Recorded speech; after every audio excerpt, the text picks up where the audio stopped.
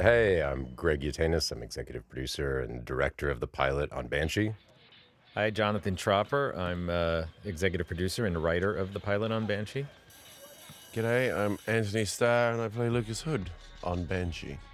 So, Jonathan, why dive in like this? What was the inspiration behind the opening, like to start with him getting out of jail like this? Well, we really wanted the beginning of this series to play like an origin story. Not the original origin, but the origin of the Banshee story is Lucas Hood getting out of prison after 15 years, and we thought this would kind of have a very mythic feel to it, watching him step over that bar and walk into a new world. One of the things I love that you did here was the first time we see Lucas's face, there's all that complexity of like what is waiting on the other side of that threshold. How'd you feel? Like What was really going on is that it was, 125 degrees, and I was just thinking about getting to a water canteen. Whether I would be able to walk 6 steps without passing out. I like that in short order. I think like something that's so different that's on network television is that need to fill every second with dialogue, and here the fact that it's almost 5 minutes in before Lucas talks for the first time. Yeah, I mean, I haven't seen that in any other show, so it was great. Once I saw this first episode, I couldn't get my head around quite what was going on once it was all put together, but I think it's a really strong opening. What I kind of like about the opening also is when you watch this episode, you're not sure if this is a good man or a bad man. And so that by the time he gets to Banshee, you're not even sure, is he coming here to do bad things or good things? Are we supposed to be rooting for him? And it's that kind of moral ambiguity that we want to follow throughout the entire series. So it's great to set it up in a way that you're not sure if you should like this guy or not. I love that last little piece with Lucas in the Corvette, in the Trans Am, was just the like feeling the juice and the power and the freedom. We really fought hard actually to make sure we took the show to New York. Was the show always opening in New York?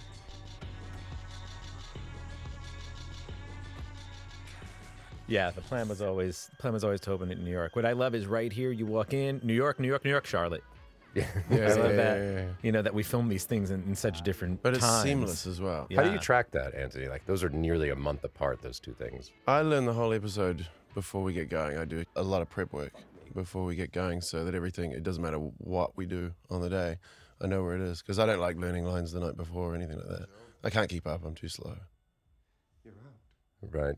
Did you kind of have to do that with almost the entire season because we went out of order, as well as we go out of order within an episode of shooting, but we also episodically went out of order? Yeah, that's probably one of the hardest. Most shoots that I've done have been 1 or 2 episodes, but still in blocks. They might have within the episodes you're shooting out of order, but the series would sort of go back to back. So this was a tricky one in that respect. But I'm a nerd, and being slightly afraid of getting it wrong means that I prep a little bit harder than I need to. I think we all do.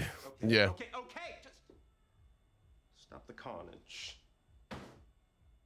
Wasn't this wig that Job's wearing here, didn't this wig shut down production for 2 hours or something? Yeah, we had a hard day. It wasn't actually the original idea for the wig, and it's sort of where we landed and were able to achieve, But tell me a little bit about the inspiration on Job, Jonathan.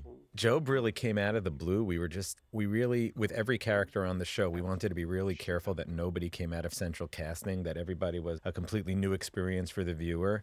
And when we were thinking about Job, it was just this thought that, what would make him really interesting and different, and the idea that he's somebody this is a show about identity. Everybody's somebody different. This is a guy who's a criminal who becomes a cop who's really a criminal, and It's a reinvention, et cetera. right? Yeah, everyone's reinvented, and so Job is a guy who reinvents himself on a daily basis. Sometimes he's masculine, sometimes he's feminine. He sort of blends, but he can blend into anything, and at the same time, he sticks out more than anybody, and we just wanted somebody who really just challenged your perception of what a man is and what a masculine man is, what femininity is. We just, across the board, it was just something that would be different.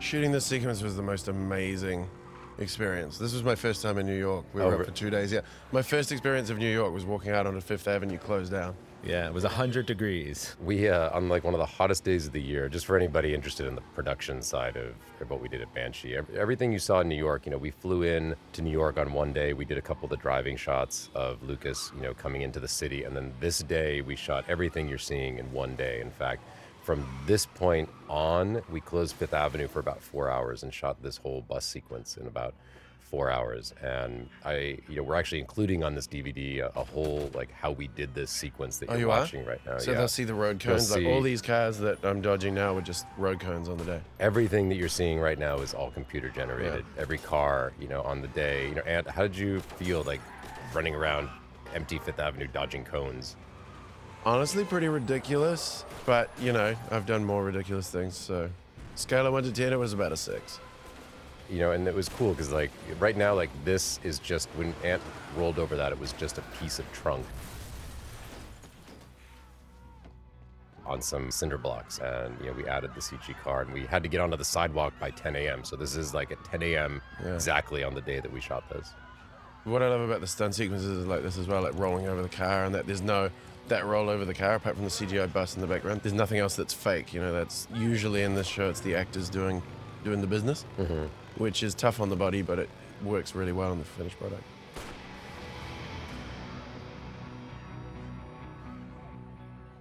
Having grown up in New York, it was really a thrill to shut down Fifth Avenue. That's never been done before, right? Oh, I'm sure. It's we couldn't, really? Hasn't been done? Rumored. Wow. Supposedly. Nice. Everywhere else has, but... So, quick story about the title sequence was, this title sequence is created by Tin Punch Media, which is founded by Biz Stone, who co-founded Twitter, and my brother, Jason.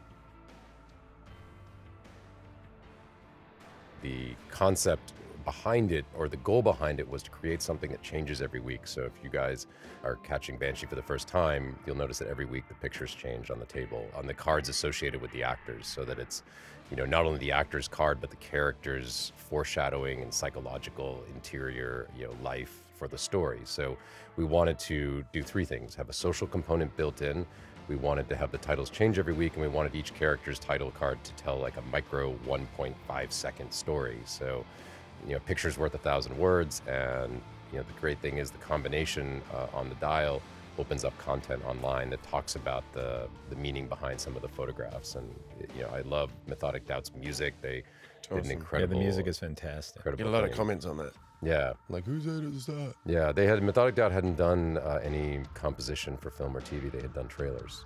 Really? They're out of Canada, yeah. So this is their first debut as well. Are they Canadian? Yeah. Okay. Yeah. I call all of these shots the witness shots. Anytime we see the Amish working in the fields. How did you, why the Amish backdrop? Did that have anything to do with any religious background for you or David, or what inspired you to set it here?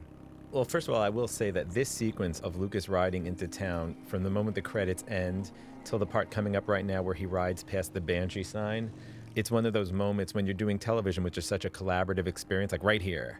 Like, this is exactly how I imagined it in my head before it ever got shot. And you don't have those moments as often as you'd think, just because you write it, an actor interprets it, a director interprets it, production has certain limitations.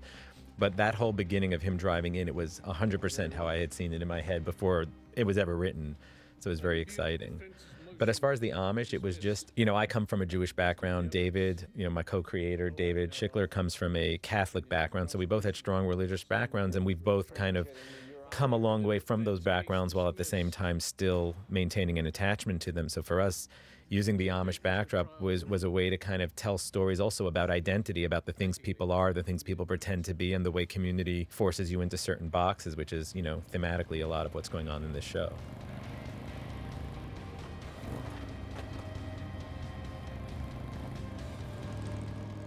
Let's face it, there's a lot of heat around Amish at the moment.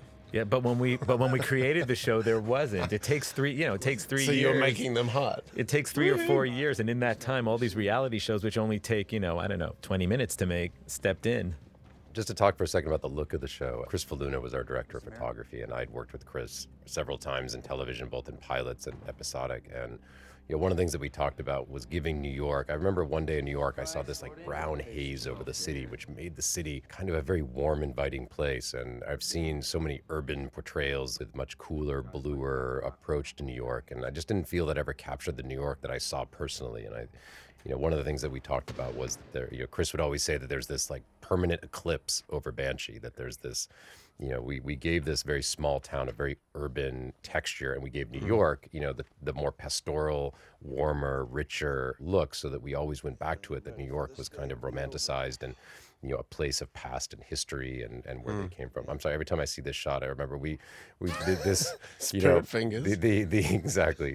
Antony, like he would often open these, like, because we only just started on his hands, and it was something that we added almost at the last minute. What did we do, 15, 16 takes of it? To get all the mechanics of this. This is actually, one shot, yeah. one shot that we wanted to also show the geography of the house, but there was something, kind of great to be able to take this whole journey all the way through. And, Chris, we're struggling to balance the light inside versus outside because it was towards the end of the day. And Max, honey, you have your inhaler?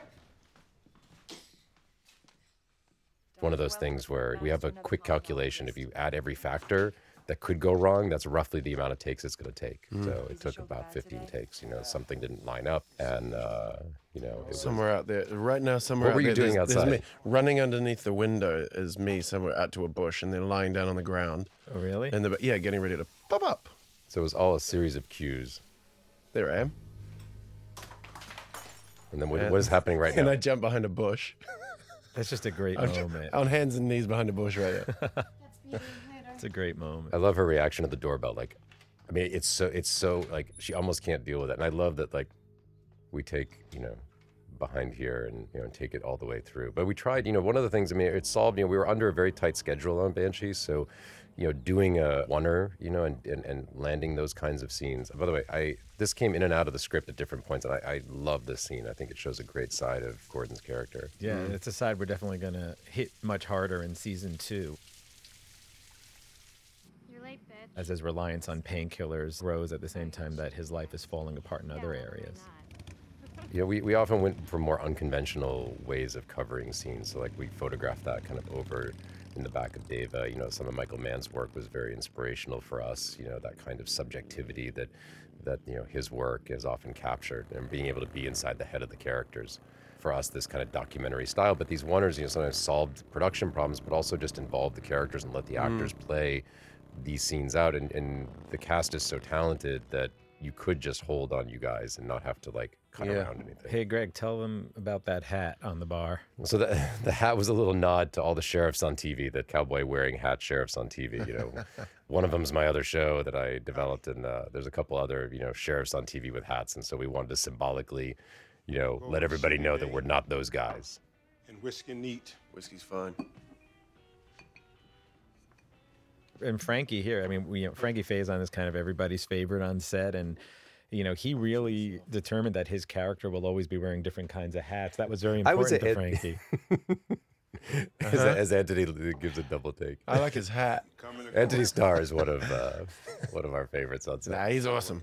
Frankie is great, and it's great to have that kind of veteran, experience on set. How did you, in terms of, like, establishing that kind of, because I think one of the things that surprised me was the chemistry between Lucas and Sugar. He's a big, warm guy. I responded to that immediately, and I always go with what's real.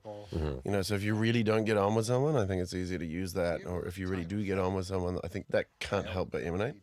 That said, the interesting thing about him is he throws comments in when you're working with him, Good conversation piece.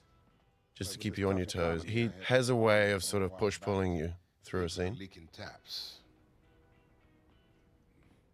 so you never quite know where you've got him, which I don't know if he means to do that or not, but, he's the old bull, so it was kind of like me trying to keep up with him.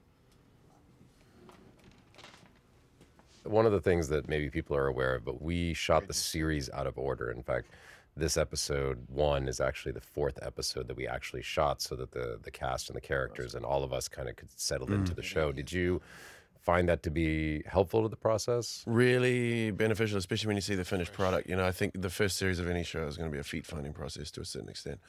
And I think by the time we shot this, like you say, all the characters were much more firmly established within ourselves, and we had a really good rhythm with the crew. Everyone was moving as one unit. Most pilots that I see are weakened because of that newness. So it worked for me.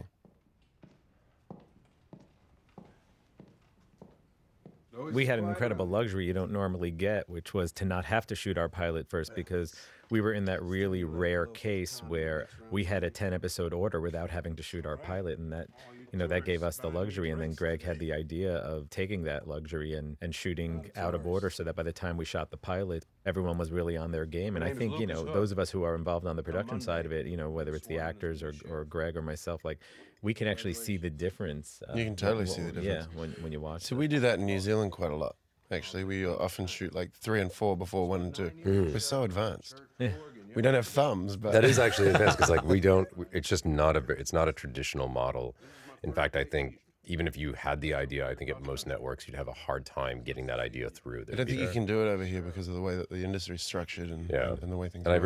really respect Cinemax for going with that risk, and being able to take that chance and have the confidence in the work and your guys' writing to be able to surrender to that. Yeah, but I think we benefited on two fronts. First of all, I think the pilot is just fantastic, but also episode 4, which is the first episode we shot, feels in a good way like a pilot, because it became a very robust episode because we shot it as our first episode, and there's an excitement that went along with that. So we ended up sort of with both episode 1 and episode 4 benefiting from that freshness. And I talk love about this. the subjectivity that you got in here with the shots.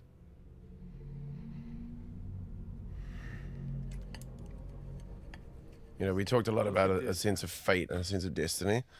That Lucas is one of these people where he walks into a room and trouble will find him, and it's a known quantity, and also that it's a comfort zone. This is probably the most comfortable he's been, in a twisted sort of way, the most comfortable he's been since he got out of prison. But either way, the steak is going to get cold. You can always reheat a steak when it's never. It's funny for me. This was always, this scene I grappled with a lot as director, because so many collisions of coincidence and so forth were coming together, and I kept thinking about it like an infection, like when something artificial is in the body, like everything comes to attack it. And it's like exactly what you said. It draws, things are sort of. And the way the camera follows now, this track, is on what you're talking about. It sort of draws you in.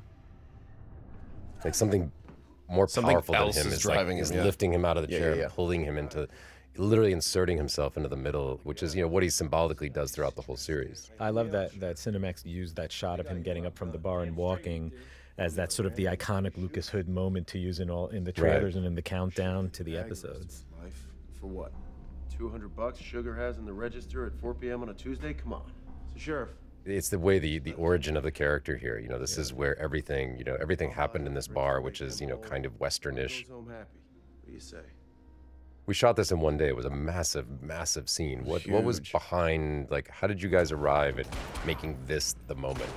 Well, we really came at this like an origin story, and every origin story has that big moment where somebody becomes. And this is the moment where our guy becomes Lucas Hood, and it had to be a greatly impactful moment. This is the moment that cements his place in the town, his place in the show, his relationship with Sugar. This had to be the moment nobody would forget. This is the moment where he really becomes Lucas Hood. And of course, the partner to this moment is the moment when they're burying the body that we're going to get to in a little while. But this had to be the centerpiece of the pilot, this scene. This is where it all happened. So you added a sauce bottle so no one would forget it. Yeah, so talk about that. That's actually a good that's- thing to talk about. Like the violence in it is one of the things that makes it very memorable. I mean, the steak sauce, the anvil, the steak sauce even more than the Steak anvil. sauce got a lot of comments when people saw it. Yeah, They got a lot of feedback. I get a lot of Twitter action about the It went from steak ketchup sauce. to steak bottle, just out of Right. physical thing. But what there's not going to be a great literary answer here. I was a great fan of action movies, and I'm a great fan of also the work of guys like David Cronenberg and the Coen brothers. And one thing that always struck me about their violence was there was something both naturalistic to it and at the same time hyper real.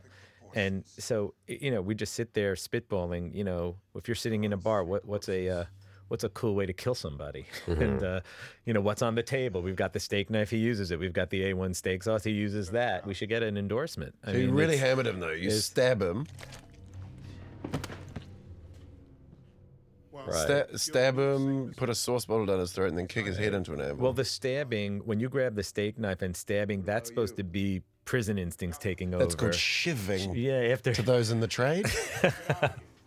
But after 15 years in prison, grabbing that knife and the way you stab him, not like one deep stab, but a whole bunch of those strikes, I got obsessed with watching real like, you know, you can see on YouTube, the prison stabbings. Really? It's like that, you know. There's like 50 different little Right. stabs in someone's head Yeah. before they're Death by a in thousand a few paper seconds. cuts. It's crazy. Yeah. They have to work so like quickly and discreetly. You Yeah. know, this scene to me like is the turning point of the series in a way, because I actually, like, when I cut the pilot together, I had this odd reaction that it almost seemed like Gordon and Lucas were the ones that were going to collide, and this was going to somehow involve them. It was going to be the story of the DA and Lucas, and then the script really came through in a way I didn't expect, that we subvert that that Carrie, the seeming housewife soccer mom, is really who the story is about, and that Lucas is really here for her, and that, like, this is where, like, my mind got blown. Yeah, and I remember when we were talking to Alan Ball about this back in the very early stages of writing the pilot, one of the suggestions that had come up was that we try a pass where we come in on the story following, with Lucas kind of going around town spying on Gordon and then Gordon and Carrie, so that for the first 10 minutes, the viewer thinks he's here for Gordon. You know, Yeah. maybe Gordon's the guy That who still put him comes through. away, or That comes through. we toned it down a bit, but the idea just that, like, all of a sudden you realize, oh, it's about her, not him. I can smell your perfume from here. You're gonna have to leave. One of the things about this scene that I really loved is that, this is not actually what was originally scripted in the pilot. That actually, you guys, one of the great things you did for the audition process so that we wouldn't Because this get, was our audition scene.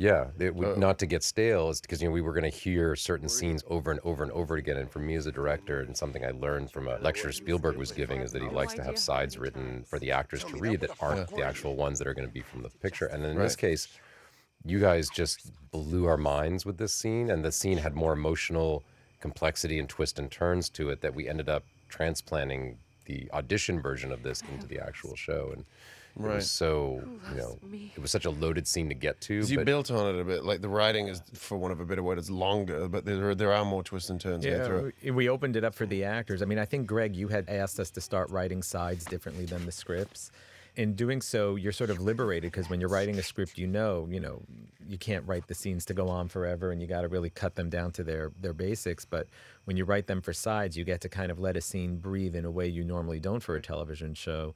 So every once in a while, we let it breathe in a way that we felt like, oh, let's grab that and throw that back into the script. I think it happened, more than once.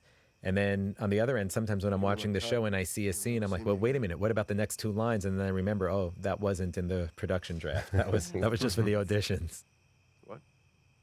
This obviously was an important scene, Antony. You're in the middle of shooting, we're halfway through the shoot, and now you have to do this. Well, that's one of the things about being halfway through the shoot to do something like this, because Ivana and I already have a genuine rapport. We already sort of know each other's chemistry and how we move around each other.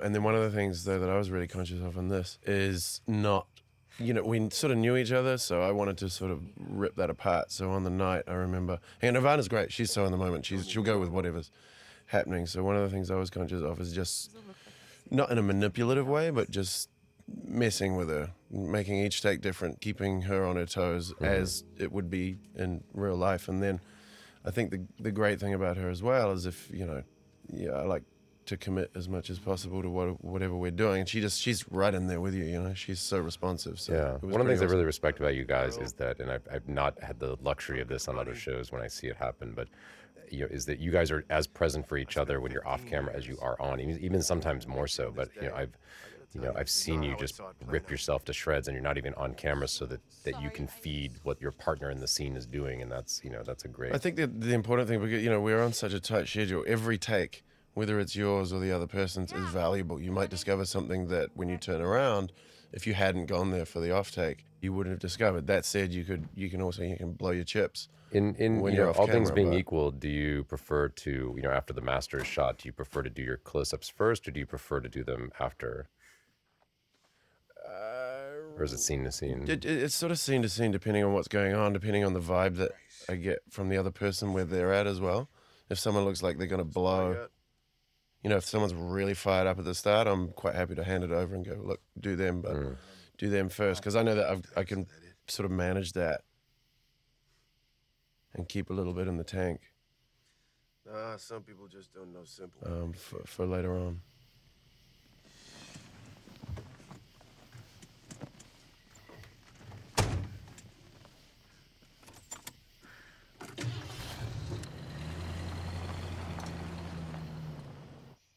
Don't seem That right. car that Sugar drives, I feel like 5 Burying times the we use that sheriff car, without it pawns doesn't stuff. start.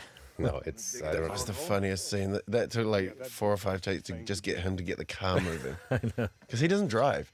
Dude, you're so ripped in this scene. What was your like workout regime? How did you physically inhabit Lucas Hood? How did you prepare for that? It was interesting because the build-up, you know, I was working in Australia and I didn't have much time to. Right, and when we cast prepare. you definitely didn't have that physique exactly. No, I was pretty chubby. I had a nice little spare tire around my waist. But But so we I- believed in you. That's really kind of you. I appreciate it.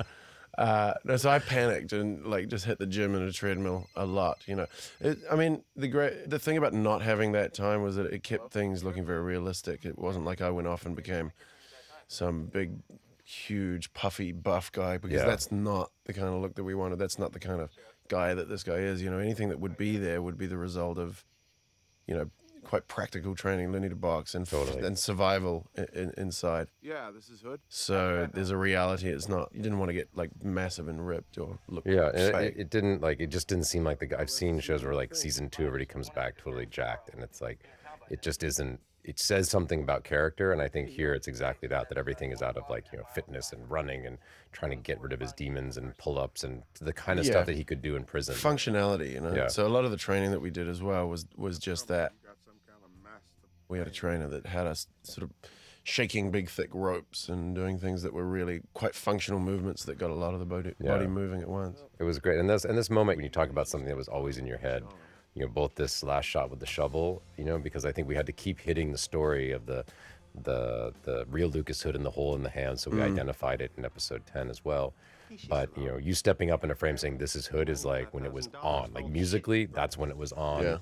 And you know, and the story really started to propel, you know, and that we also reflected that in what was going to happen to follow. Methodic Doubt's music is really driving these next couple of scenes while all the elements are starting to come together.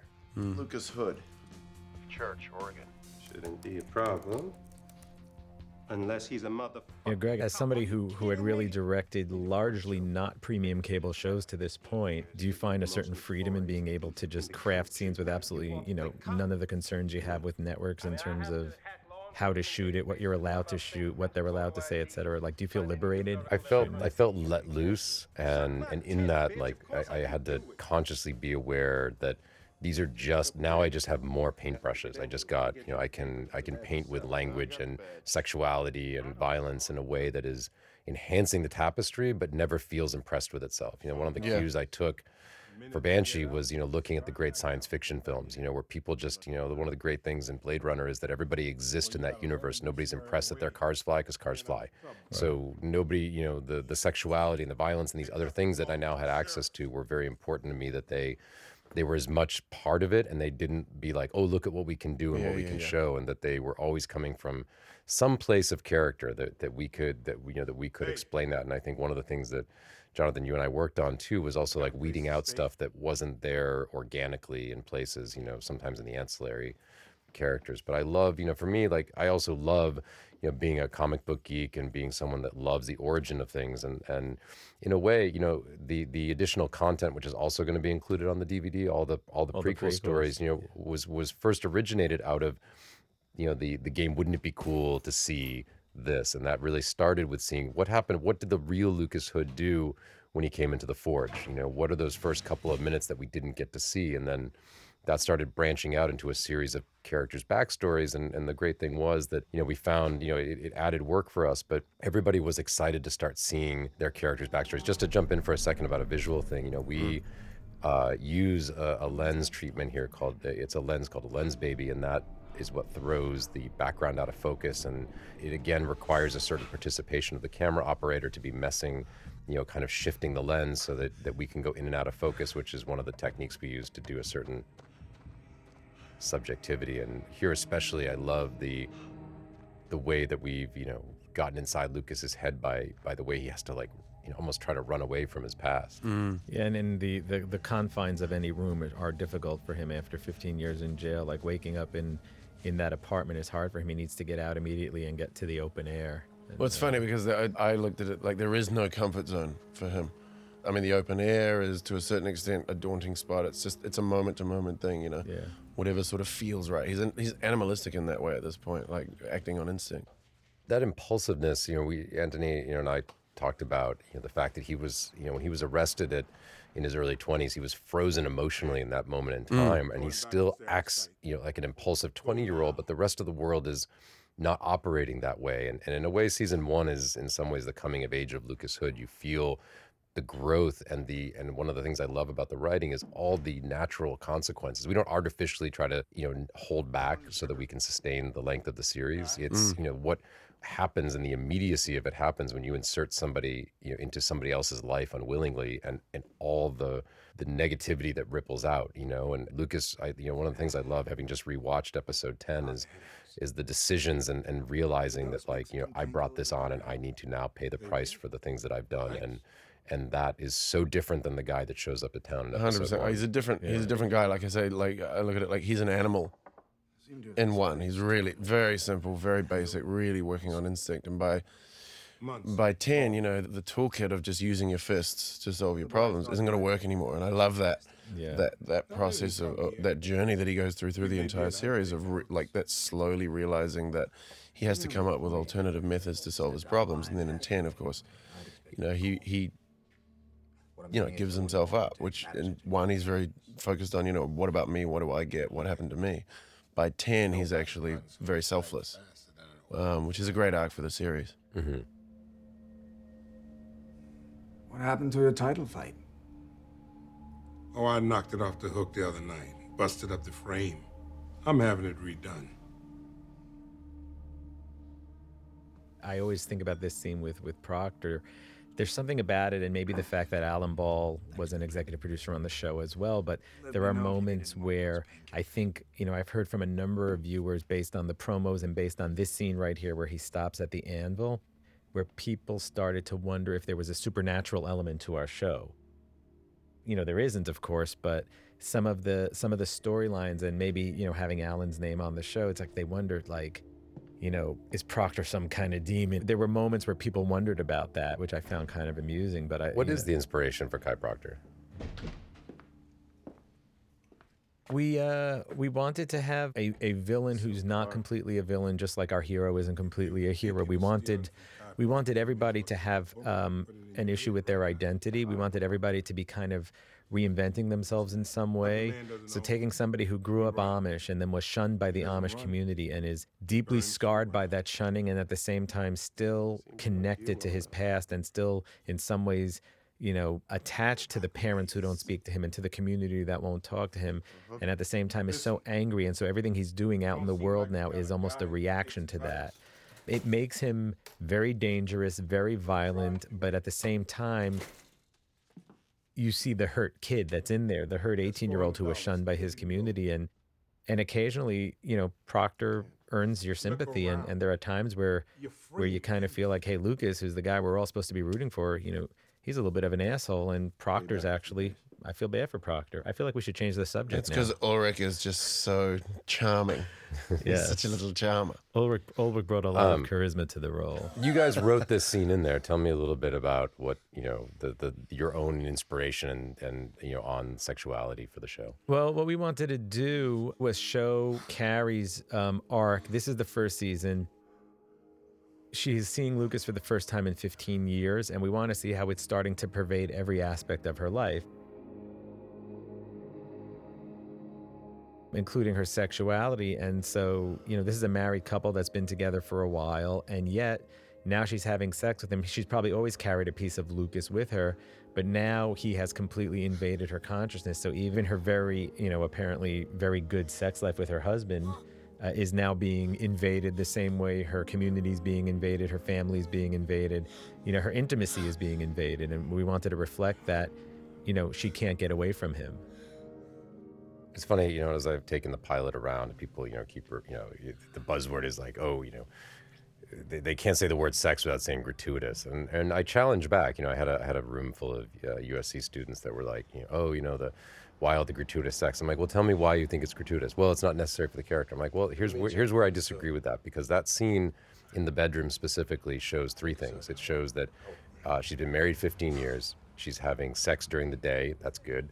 her husband's going down on her after 15 years. That's good. And she's psychologically somewhere else while she's with this guy that is not. I think it was very important. And it was also trying to show very specifically that she's not some bored housewife and just looking for some adventure. That This is a lot about the relationship that that he's going down on her. Where the power dynamic is in that relationship. Totally. Well, also that she really does have something to lose. It's not like, well, I'm in this boring marriage, so you're here. She loves her husband, and she's got a great thing going, and he's become a huge threat to her by showing up. There's actually all the sex scenes were really quite considered, and there was a lot going on in all of them. If people care to look at it, if people want to find that, totally. If they get switched off and just feel that jarring effect, oh, there's sex on screen, then they are oblivious to what's going on. And that was, and for me, in terms of the actual direction of those, we rehearsed them away from set. They're all sort of worked out mechanically, and everybody knows what's so that that we can take that time. I mean, all these scenes were usually figured out on the floor of my office, and it was important to try to solve, what is it that we're trying to say with these, and also, for me, visually, I didn't want to editorialize them. I wanted to witness them. So we either really, we're either in there seeing what's happening exactly how it's happening, or we're in on the faces, and they really don't sort of vary from that. Right.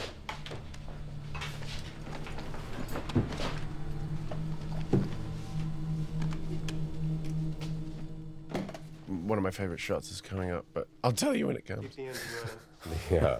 I love this scene. I think it's great. This is the first time that I see anyway. How fierce Job How is. fierce Job is. And this is also when you begin to understand the layers of the show that you kind of forgot about New York now that Lucas is in Banshee. And then we come back here and we realize there's a whole other thing going on here besides him showing up in Banshee. There are these gangsters in New York that are tracking him, and that you start to realize that a lot of worlds are going to collide because he showed up. The Ukrainian gangster thing, these sort of heightened elements are things that I love as a fan of the show. I mean, the great thing was, and that means you're fucked. That means you're Ukrainian. fucked? Okay, thanks. I'm not sure how that came about. Is that something that you guys... It was a Schickler thing. David just, I think, decided that whenever they were doing the production design on the card, he decided to put it in there as kind of a little private shout out to our Ukrainian fans. Right, exactly. That's one of David's Some people, Schickler. actually, I've seen people that, out of Ukraine or Russia or so forth that have tweeted that, think that is so funny. They've screenshotted that, and then they're writing in Russian with a lot of hashtag Banshee and exclamation points, and they clearly have gotten the joke. So I'm glad we didn't subtitle it. Credit cards, IDs.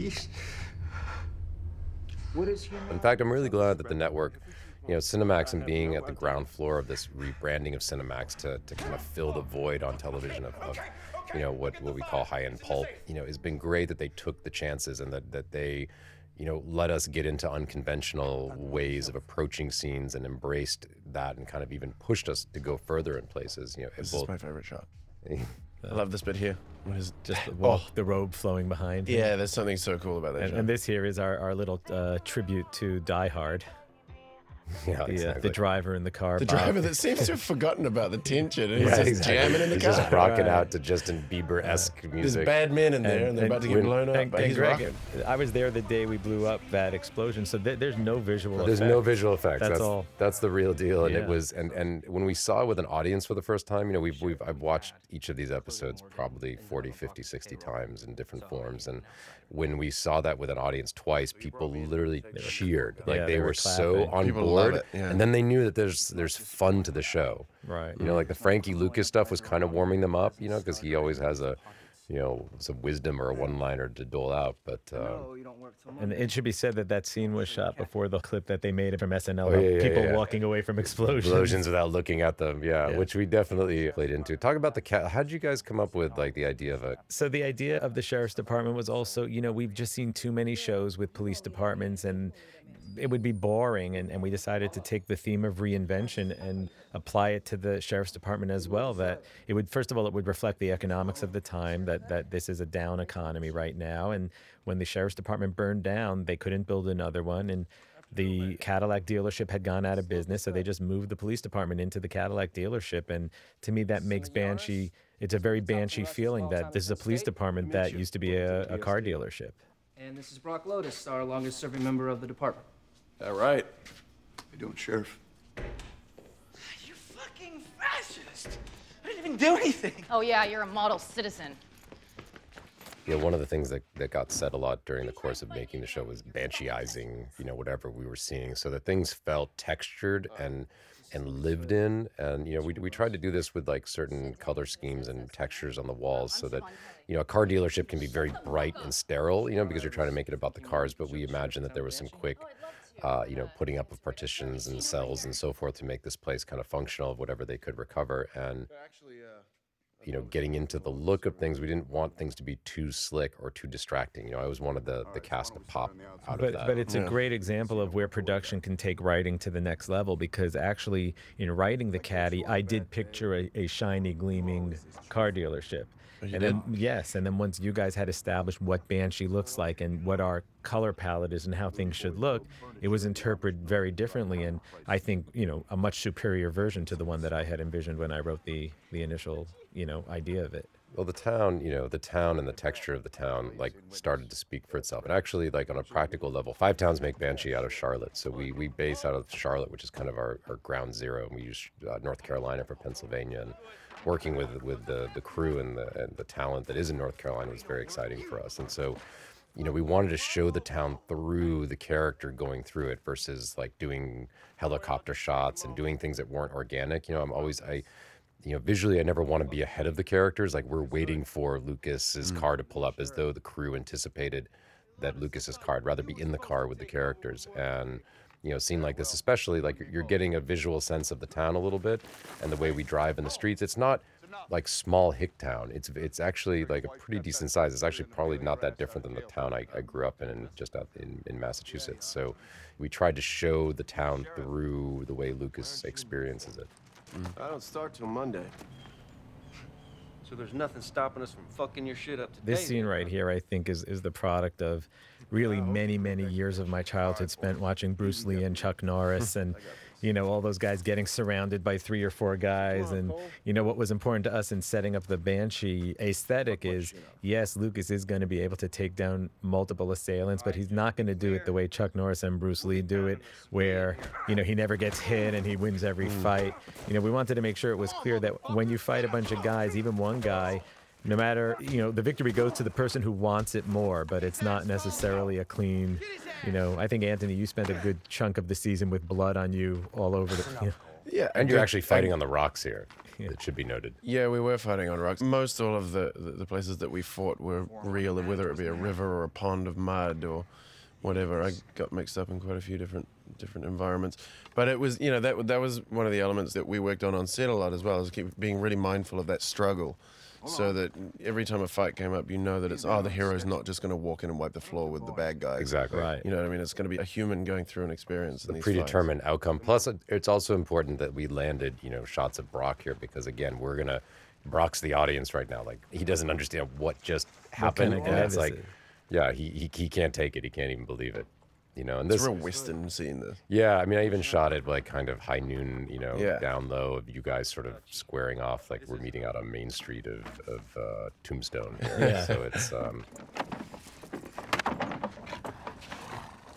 And this is the first time we meet the Moody's as well, right? Yeah, I love them. And they come up, they're sprinkled through the entire series. Yeah, I love them. I really do. I love that they tie back to the very end of the season as well. But I love the way you frame that shot with Proctor and Lucas and just sort of standing 4 feet apart talking to each other. There's something really mythic about the way they're meeting there.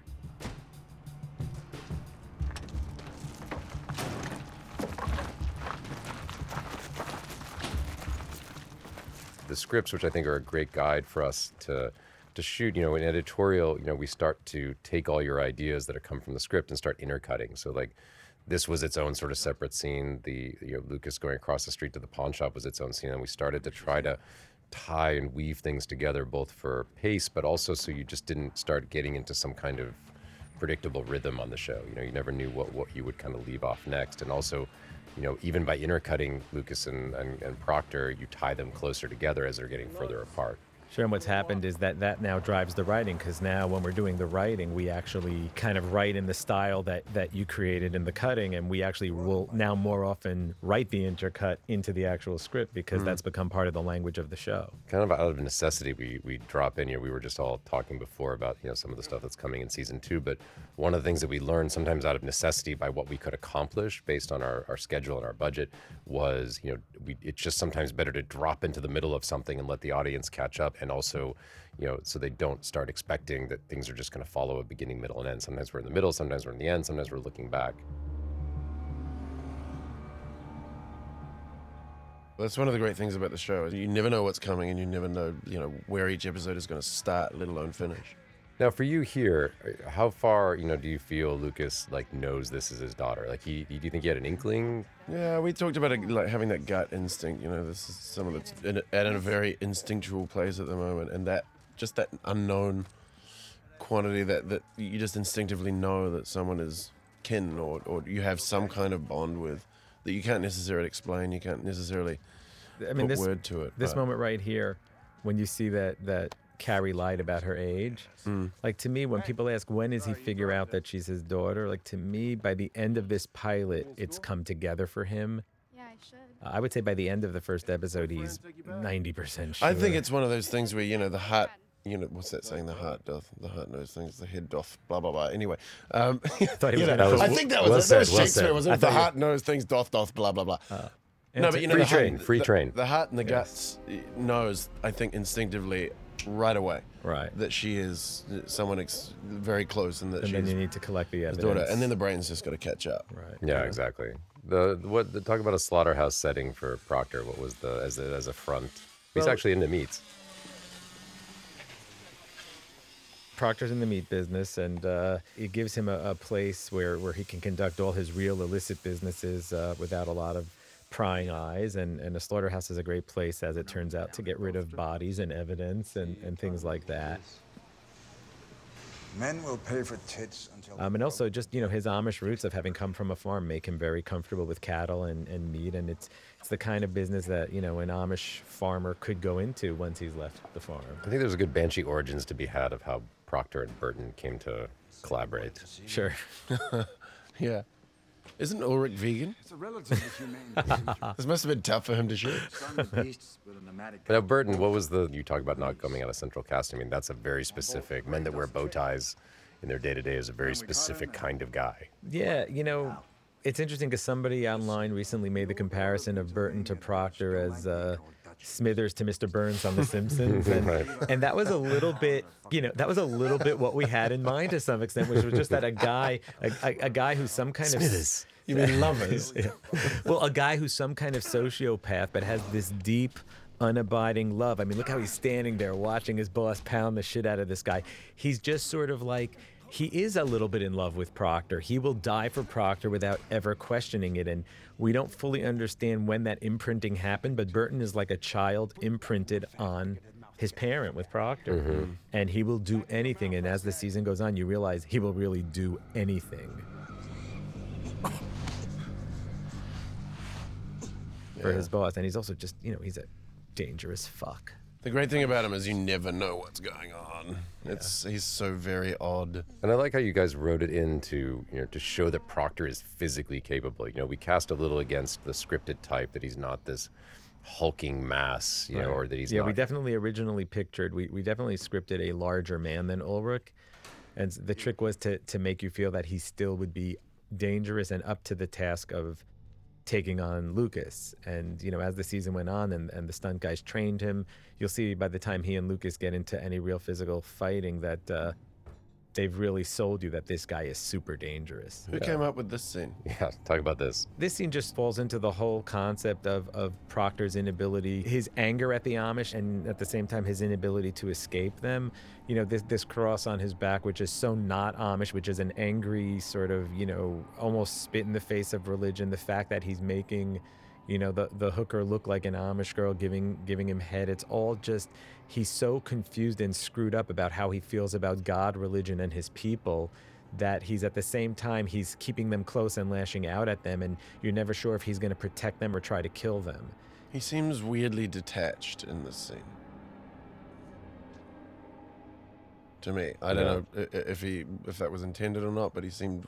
Then tying in all our scars, our physical and emotional scars. Sure, but the thing in that scene before was also that Proctor's not coming in there and getting that blowjob because he just was in a fight. He's doing it because he just saw his father, right? And so it's just the anger he feels towards his father fuels a lot of what he does. You got any family coming to the swearing in?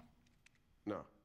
The little touches you guys add into the scripts of, pulling the bone out of the knuckle, it's like those are great. Those are great for me to grab onto because they really inform me how to shoot and where to take, the series itself. We weren't exclusively a handheld show, but we definitely use it for, because I do have a kind of general philosophy of like wanting the actors to discover the scene, and you go, I'll follow. Like I can visually make it interesting. I just want the actors to be comfortable and inhabit their space. And and these little moments, like I think like that is gold of Lucas looking in the mirror and being like I remember that on the day you coming over and saying, "I find it funny. Find it funny. Have a little laugh. Look at yourself. Go with it." Yeah, it's like you're in a cop outfit and it's not Halloween. Those little moments of humor and lightness as well. They're very important. Balance to the everything show. out really Sure, well. otherwise it gets a little too heavy. But the way Greg, that you cut all this together in the intercuts, which is not how it was initially written, I think gave it a tremendous visceral energy boost to the show, where this whole sort of Martin Scorsese type thing where everything is happening and now we're seeing the whole thing come together. It gave a tremendous energy to Lucas's. We just wrote the swearing in really, and you sort of put these all together in a way that I think has emotional heft and really gives a real propulsion to the show. Thank you. I remember the email I wrote you where I'm like, I need a scene of Job like doing something to like, and you're like, I think I know where you're going with all this. So, it was to really take the swearing in, and then for those that that have seen it and watching it, the images are lining up with what he's saying. So that I love that he's like swearing to God on this thing, and yet everything that he's seeing and doing is a total lie. Just which is something we're also exploring in season 2. Sure. This for me is like everything bottlenecks into that little montage. All these threads have been woven together and they bottleneck down into this doorway, and that's like the door being opened. And now we move into the show proper.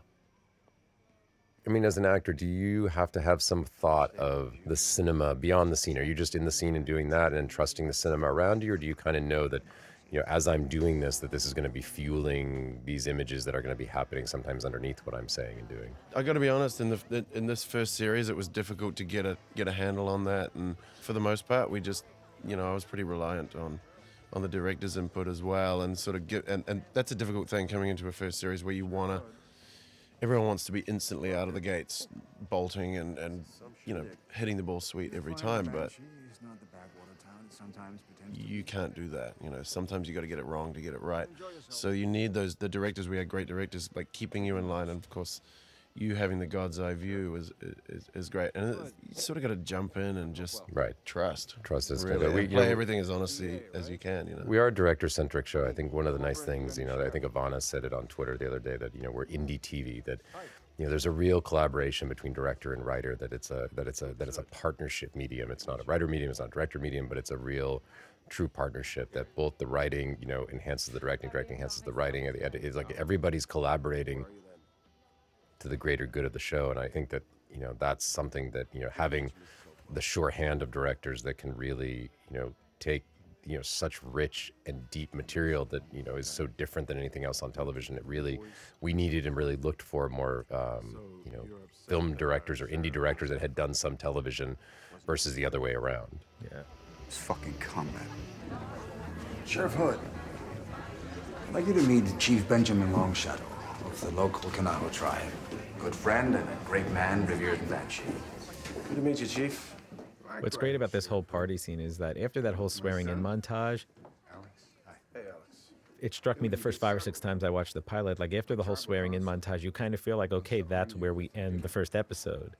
And then the fact that afterwards you suddenly have this big party, it made the pilot feel so robust that there's just so much going on in this first episode. And we tried to carry that into all episodes this season, I think with the exception of episode 7, which is our shortest episode. And one of the things coming out of network television going to cable is that these stories are as long as short as they need to be told. And when all is said and done, that the result, if I could work backwards from the result, is that I wanted the audience to have a very full, rich meal and feel satisfied. In fact, the audience, just going off the response on Twitter, really noticed that 7 was much shorter. They felt like a little cheated, and that's great because that to me says that they're so deeply invested to the rhythm in which we're telling stories. It's great, but we won't do it again.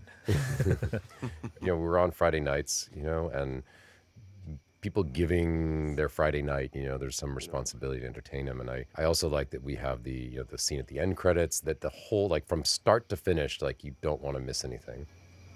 Come here for a sec.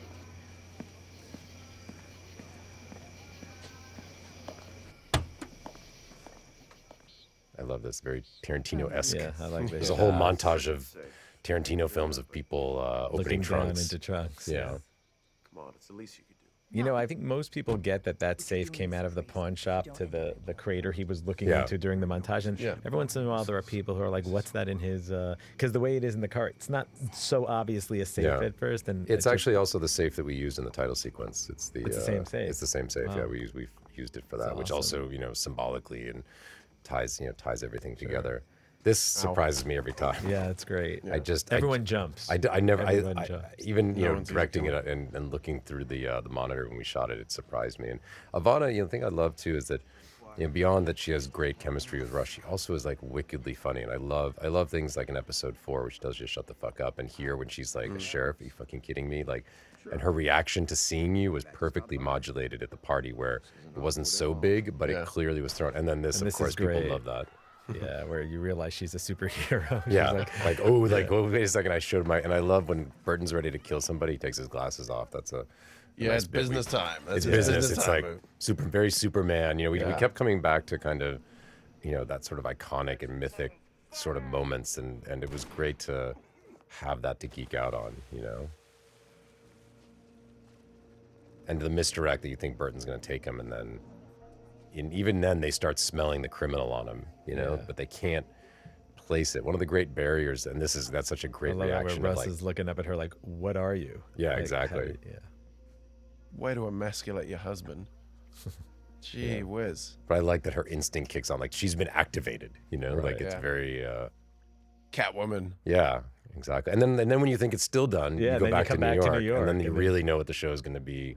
This is the promise of everything that 8, 9, 10 deliver in the season, and I like that. I loved working with Chris Vass. He was this was really his first American project. He was from Greece.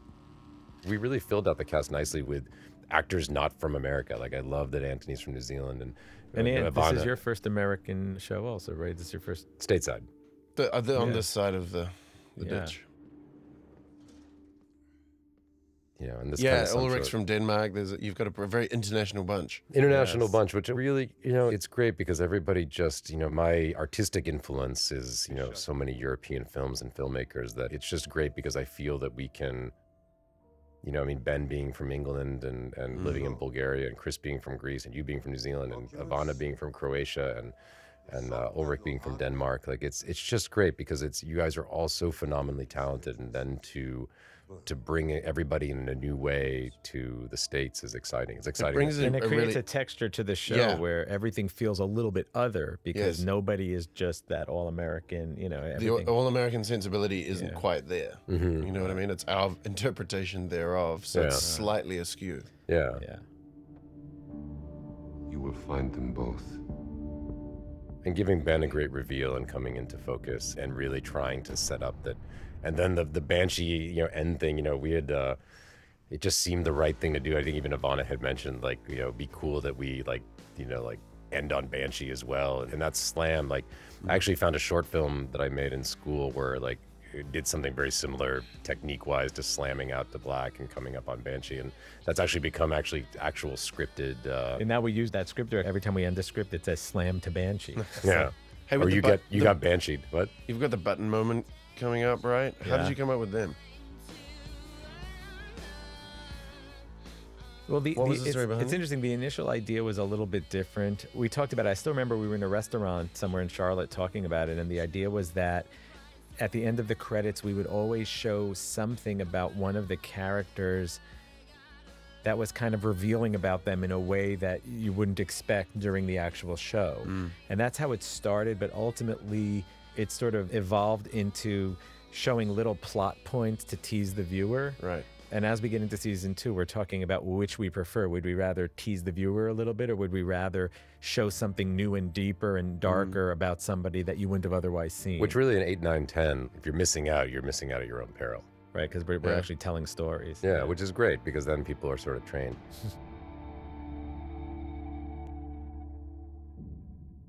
Well, it was so good. I'm Greg Yaitanes. It was so great to be able to talk shop with everybody. Jonathan Tropper, very nice to spend this time with you. Antony Starr, signing off.